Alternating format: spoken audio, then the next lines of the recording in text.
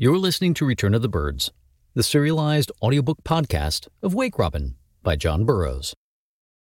Thank you for choosing to listen to our podcast. We are grateful for your time and attention.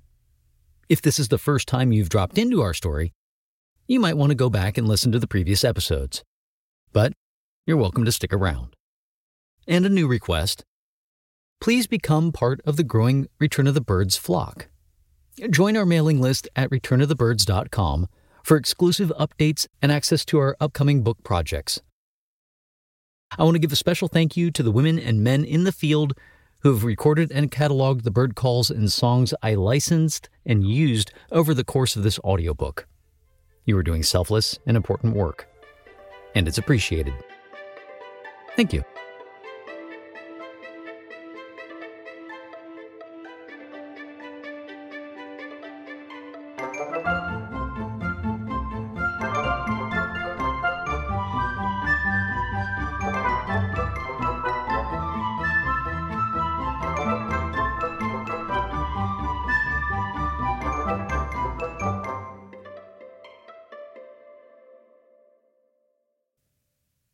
In a certain locality in the interior of New York, I know every season where I am to find a nest or two of the slate-colored snowbird.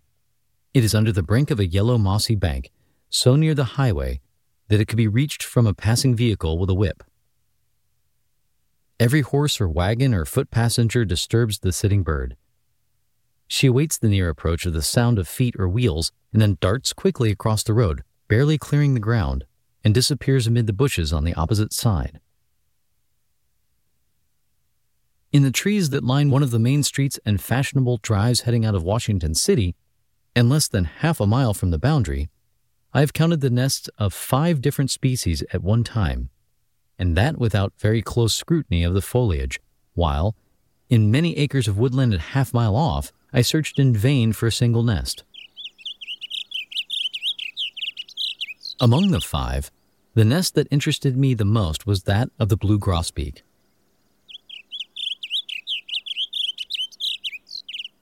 Here this bird, which according to Audubon's observations in Louisiana, is shy and recluse, affecting remote marshes and the borders of large ponds of stagnant water, had placed its nest above the lowest twig of the lowest branch of a large sycamore, immediately over a great thoroughfare.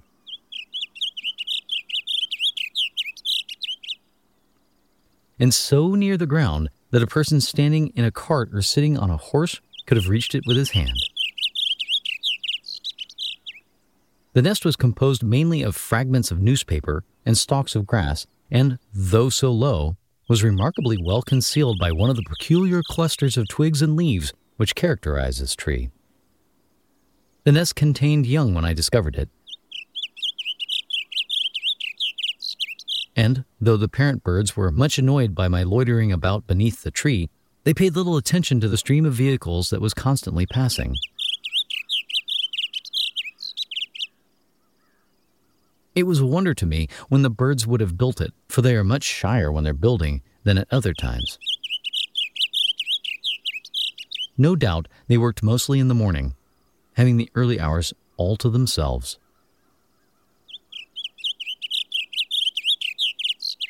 Another pair of blue grosbeaks built in a graveyard within the city limits. The nest was placed in a low bush, and the male continued to sing at intervals until the young were ready to fly. The song of this bird is a rapid, intricate warble, like that of the indigo bird, though stronger and louder.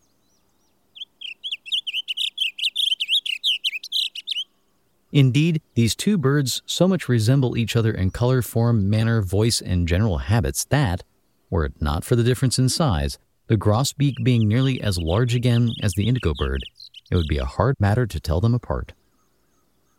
The females of both species are clad in the same reddish-brown suits. So are the young the first season. Of course, in the deep, primitive woods also are nests, but how rarely we find them. The simple art of the bird consists in choosing common, neutral-tinted material as moss, dry leaves, twigs, and various odds and ends, and placing the structure on a convenient branch, where it blends in colors with its surroundings. But how consummate is this art, and how skillfully the nest is concealed. We occasionally light upon it, but who, unaided by the movements of the bird, could find it out?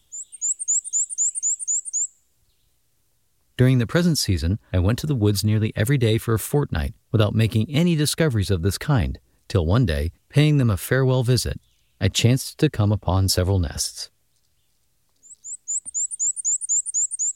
A black and white creeping warbler suddenly became much alarmed as I approached a crumbling old stump in a dense part of the forest. He alighted upon it, chirped sharply, ran up and down its sides, and finally left it with much reluctance. The nest, which contained 3 young birds nearly fledged, was placed upon the ground at the foot of the stump, and in such a position that the color of the young harmonized perfectly with the bits of bark, sticks, etc. lying about. My eye rested upon them for the second time before I made them out. They hugged the nest very closely, but as I put my hand down, they all scampered off with loud cries for help, which caused the parent birds to place themselves almost within my reach. The nest was merely a little dry grass arranged in a thick bed of dry leaves. This was amid a thick undergrowth. Moving on into a large passage of large stately hemlocks, with only here and there a small beech or maple rising up into the perennial twilight, I paused to make out a note which was entirely new to me. It is still in my ear. Though unmistakably a bird note, it yet suggested the bleating of a tiny lambkin. Presently the birds appeared, a pair of the solitary vireo.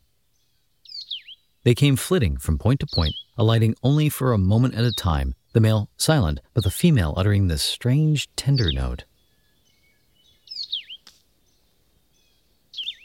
It was a rendering into some new Sylvan dialect of the human sentiment of maidenly love.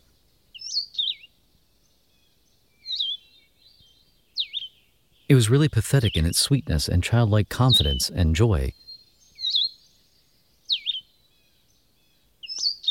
I soon discovered that the pair were building a nest upon a low branch a few yards from me. The male flew cautiously to the spot and adjusted something, and the twain moved on. The female, calling to her mate at intervals, with a cadence and tenderness in the tone that rang in the ear long afterward. The nest was suspended to the fork of a small branch, as is usual with the vireos, plentifully lined with lichen and bound and rebound with masses of coarse spiderwebs. There was no attempt at concealment except in the neutral tints, which made it look like a natural growth of the dim gray woods.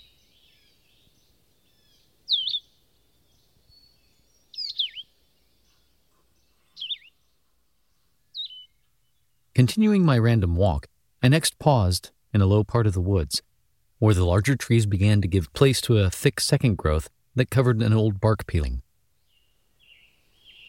I was standing by a large maple when a small bird darted quickly away from it, as if it might have come out of a hole near its base.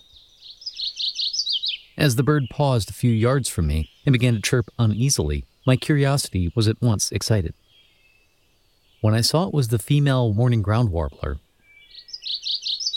and remembered that the nest of this bird had not yet been seen by any naturalist, that not even Dr. Brewer had ever seen the eggs, I felt that here was something worth looking for.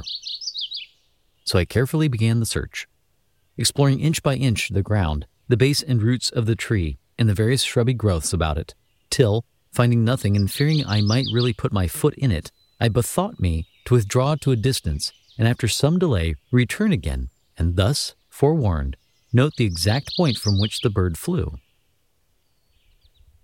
This I did, and, returning, had little difficulty in discovering the nest. It was placed but a few feet from the maple tree, in a bunch of ferns, and about 6 inches from the ground. It was quite a massive nest, composed entirely of the stalks and leaves of dry grass, with an inner lining of fine, dark brown roots. The eggs, 3 in number, were of a light flesh color, uniformly speckled with fine brown specks. The cavity of the nest was so deep that the back of the sitting bird sank below the edge.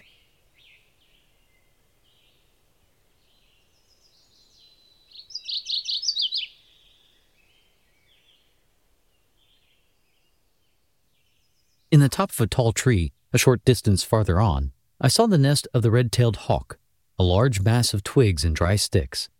The young had flown, but still lingered in the vicinity, and, as I approached, the mother flew about over me, squealing in a very angry, savage manner.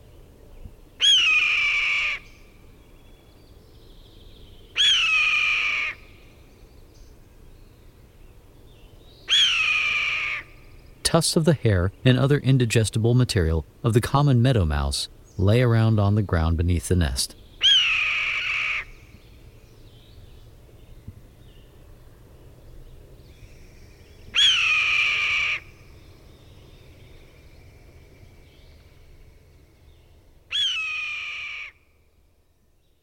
As I was about leaving the woods, my hat almost brushed the nest of the red-eyed vireo, which hung basket-like on the end of a low, drooping branch of the beech. I should never have seen it had the bird kept her place. It contained 3 eggs of the bird's own and 1 of the cow bunting. The strange egg was only just perceptibly larger than the others, yet 3 days after, when I looked into the nest again and found all but 1 egg hatched, the young interloper was at least 4 times as large as either of the others, and with such a superabundance of bowels as to almost smother his bedfellows beneath them. That the intruders should fare the same as the rightful occupants and thrive with them was more than ordinary potluck. But that it alone should thrive, devouring, as it were, all the rest, is one of those freaks of nature in which she would seem to discourage the homely virtues of prudence and honesty. Weeds and parasites have the odds greatly against them, yet they wage a very successful war nevertheless. The woods hold not such another gem as the nest of the hummingbird. The finding of one is an event to date from. It is the next best thing to finding an eagle's nest. I have met but with 2, both by chance. One was placed on the horizontal branch of a chestnut tree, with a solitary green leaf, forming a complete canopy about 1.5 inches above it.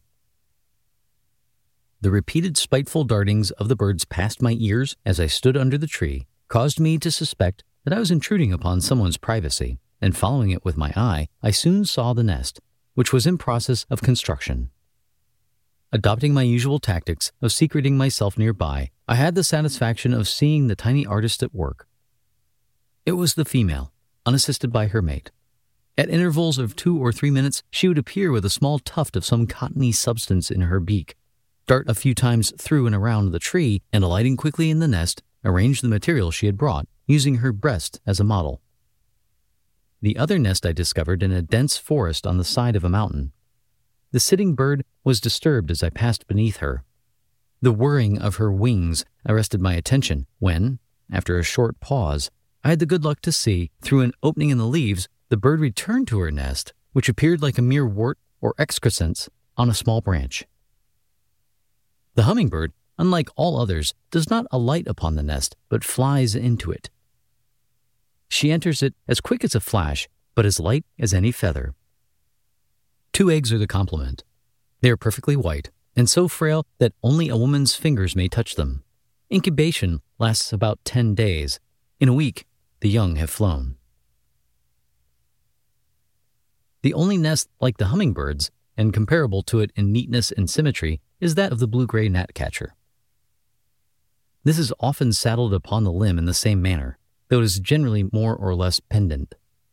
It is deep and soft, composed mostly of some vegetable down, covered all over with delicate tree lichen, and, except that it is much larger, appears almost identical with the nest of the hummingbird.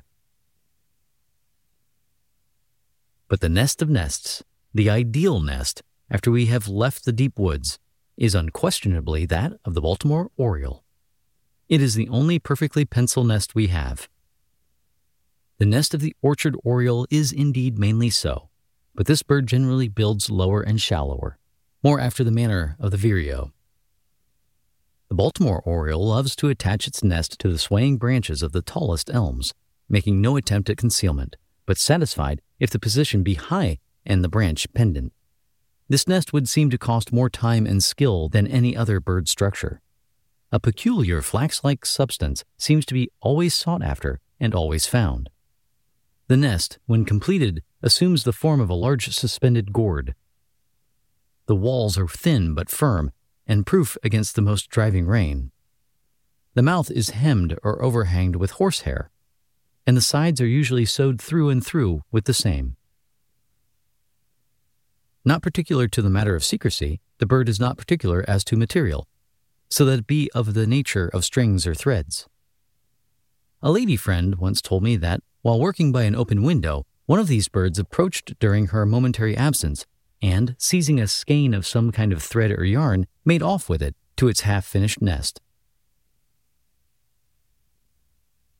But the perverse yarn caught fast in the branches, and in the bird's effort to extricate it, got hopelessly tangled. She tugged away at it all day, but was finally obliged to content herself with just a few detached portions. The fluttering strings were an eyesore to her ever after, and passing and repassing, she would give them a spiteful jerk, as much as to say, "There is that confounded yarn that gave me so much trouble." From Pennsylvania, Vincent Barnard, to whom I'm indebted for other curious facts, sent me this interesting story of an oriole. He says a friend of his, curious in such things, on observing the bird beginning to build, hung out near the prospective nest skeins of many-colored zephyr yarn, which the eager artist readily appropriated. He managed it so the bird used nearly equal quantities of various high, bright colors. The nest was made unusually deep and capacious, and it may be questioned if such a thing of beauty was ever before woven by the cunning of a bird. Nuttall, by far the most genial of American ornithologists, relates the following, quote, "A female oriole, which I observed attentively, carried off to her nest a piece of lamp wick 10 or 12 feet long. This long string and many other shorter ones were left hanging out for about a week before both the ends were wadded into the sides of the nest. Some other little birds, making use of some similar materials, at times twitched these flowing ends and generally brought out the busy Baltimore from her occupation in great anger. I may perhaps claim indulgence for adding a little more of the biography of this particular bird, as a representative also of the instincts of her race. She completed the nest in about a week's time without any aid from her mate, who indeed appeared but seldom in her company, and was now become nearly silent. For fibrous materials she broke, hackled, and gathered the flax of the hibiscus stalks, tearing off long strings and flying with them to the scene of her labors. She appeared very eager and hasty in her pursuits, and collected her materials without fear or restraint while 3 men were working in the neighboring walks and many persons visiting the garden. Her courage and perseverance were indeed truly admirable. If watched too narrowly, she saluted with her usual scolding, seeing no reason, probably, why she should be interrupted in her indispensable occupation. Though the males were now comparatively silent on their arrival of their busy mates, I could not help observing this female and a second continually vociferating, apparently in strife. At last, she was observed to attack this second female very fiercely, who slyly intruded herself at times into the same tree where she was building. These contests were angry and often repeated. To account for this animosity, I now recollected that 2 fine males had been killed in our vicinity, and I therefore concluded the intruder to be left without a mate.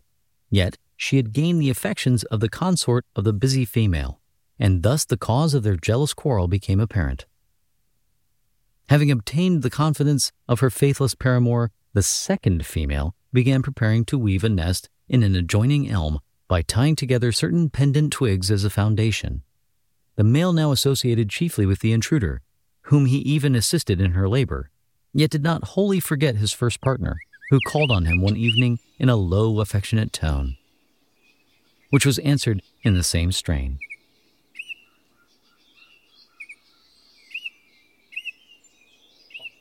While they were thus engaged in friendly whispers, suddenly appeared the rival, and a violent rencontre ensued, so that one of the females appeared to be greatly agitated and fluttered with spreading wings as if considerably hurt. The male, though prudently neutral in the contest, showed his culpable partiality by flying off with his paramour, and for the rest of the evening left the tree to his pugnacious consort. Cares of another kind, more imperious and tender, at length reconciled, or at least terminated, these disputes with the jealous females.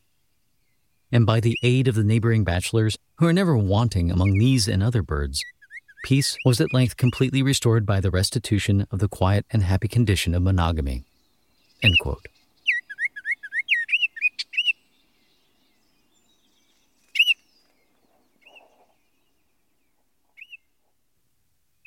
Let me not forget to mention the nest under the mountain ledge, the nest of the common pewee. A modest mossy structure with 4 pearl-white eggs looking out upon some wild scene and overhung by beetling crags. After all that has been said about elaborate high-hung structures, few nests perhaps awaken more pleasant emotions in the mind of the beholder than this of the pewee, the gray silent rocks with caverns and dens where the fox and the wolf lurk, and just out of their reach, in a little niche, as if it grew there, the mossy tenement.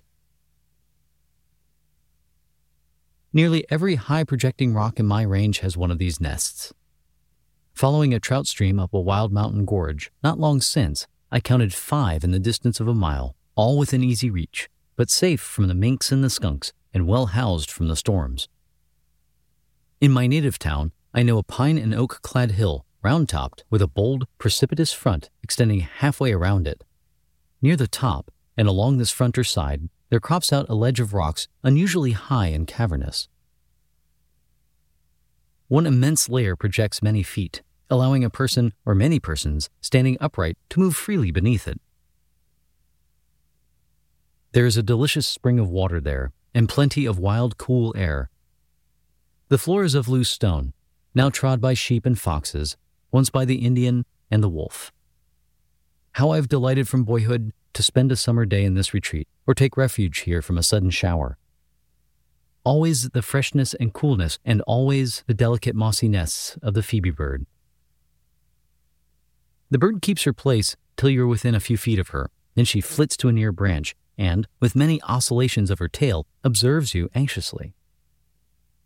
Since the country has become settled, this pewee has fallen into the strange practice of occasionally placing its nest under a bridge, hay shed, or other artificial structure, where it is subject to all kinds of interruptions and annoyances.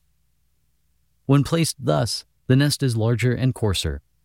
I know a hayloft beneath which a pair has regularly placed its nest for several successive seasons. Arranged along a single pole which sags down a few inches from the flooring it was intended to help support, are 3 of these structures, marking the number of years the birds have nested there. The foundation is of mud with a superstructure of moss, elaborately lined with hair and feathers. Nothing can be more perfect and exquisite than the interior of one of these nests. Yet a new one is built every season. 3 broods, however, are frequently reared in it. The pewees as a class are the best architects we have. The kingbird builds a nest altogether admirable, using various soft cotton and woolen substances, and sparing neither time nor material to make it substantial and warm. The green-crested pewee builds its nest, in many instances, wholly of the blossoms of the white oak. The wood pewee builds a neat, compact, socket-shaped nest of moss and lichens on a horizontal branch. There's never a loose end or a shred about it. The sitting bird is largely visible above the rim. She moves her head freely about and seems entirely at her ease, a circumstance which I have never observed in any other species. The nest of the great crested flycatcher is seldom free from snakeskins, 3 or 4 being sometimes woven into it. About the thinnest, shallowest nest for its situation that can be found is that of the turtle dove. A few sticks and straws are carelessly thrown together, hardly sufficient to prevent the eggs from falling through or rolling off. The nest of the passenger pigeon is equally hastily and insufficient, and the squabs often fall to the ground and perish. The other extreme among our common birds is furnished by the Pharynginus thrush, which collects together a mass of material that would fill a half-bushel measure, or by the fishhawk, which adds to and repairs its nest year after year till the whole would make a cartload. One of the rarest of nests is that of the eagle, because the eagle is one of the rarest birds. Indeed, so seldom is the eagle seen that its presence always seems accidental. It appears as if merely pausing on the way while bound for some distant, unknown region. One September, while a youth, I saw the ring-tailed eagle, the young of the golden eagle, an immense, dusky bird, the sight of which filled me with awe. It lingered about the hills for 2 days, Some young cattle, a 2-year-old colt, and a half-dozen sheep were at pasture on a high ridge that led up to the mountain and in plain view of the house. On the second day, this dusky monarch was seen flying about above them. Presently, he began to hover over them, after the manner of a hawk watching for mice. He then, with extended legs, let himself slowly down upon them, actually grappling the backs of the young cattle, and frightening the creatures so that they rushed about the field in great consternation. And finally, as he grew bolder and more frequent in his descents, the whole herd broke over the fence and came tearing down to the house like mad. It did not seem to be an assault with an intent to kill, but was perhaps a stratagem resorted to in order to separate the herd and expose the lambs, which hugged the cattle very closely. When he occasionally alighted upon the oaks that stood near, the branch could be seen to sway and bend beneath him. Finally, as a rifleman started out in pursuit of him, he launched into the air, set his wings, and sailed away southward. A few years afterward, in January, another eagle passed through the same locality, alighting in a field near some dead animal, but tarried briefly. So much by way of identification. The golden eagle is common to the northern parts of both hemispheres and places its eyrie on high precipitous rocks. A pair built on an inaccessible shelf of rock along the Hudson for 8 successive years. A squad of Revolutionary soldiers also, as related by Audubon, found a nest along this river and had an adventure with the bird that came near costing one of their number his life. His comrades let him down by a rope to secure the eggs or young when he was attacked by the female eagle with such fury that he was obligated to defend himself with his knife. In doing so, by a misstroke, he nearly severed the rope that held him and was drawn up by a single strand from his perilous position. The bald eagle also builds on high rocks, according to Audubon, though Wilson describes the nest of one which he saw near Great Egg Harbor in the top of a large yellow pine.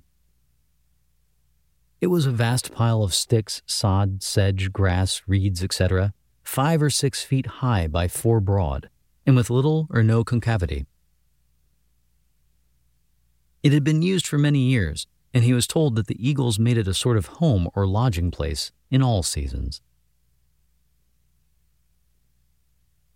The eagle in all cases uses one nest, with more or less repair, for several years. Many of our common birds do the same. The birds may be divided with respect to this and kindred points into 5 general classes. First, those that repair or appropriate the last year's nest, as the wren, swallow, bluebird, great crested flycatcher, owls, eagles, fishhawk, and a few others. Secondly, those birds that build anew each season, though frequently rearing more than one brood in the same nest. Of these, the phoebe bird is a well-known example. Thirdly, those that build a new nest for each brood, which includes by far the greatest number of species. Fourthly, a limited number that make no nest of their own, but appropriate the abandoned nests of other birds. Finally, those who use no nest at all, but deposit their eggs in the sand, which is the case with a large number of aquatic fowls. 1866. You listen to Return of the Birds, a serialized audiobook podcast of Wake Robin, written by John Burroughs and read by Peter Medic, with bird vocalizations courtesy of the Macaulay Library at the Cornell Lab of Ornithology. Recording, editing, and post-production by 44 from 26 in Bellingham, Washington. Post-production and mastering by Counterweight Creative. Recorded at One Fine Studio in Bellingham, Washington. Engineered, produced, and directed by Peter Medic. This has been a presentation of 44 from 26, a family-owned and operated media experiment. For more updates, we invite you to join the growing 44 from 26 community at 44from26.com or visit returnofthebirds.com. Wake Robin is available for digital download in e-reader format at archive.org.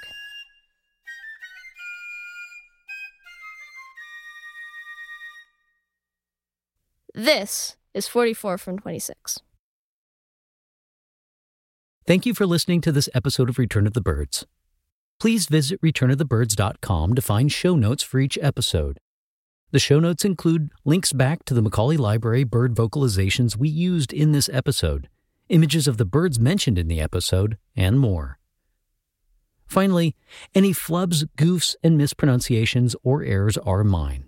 If you want to tell me about them, stop by 44from26.com/contact and click the button to leave a voicemail or send an email. Till next time, chirp away.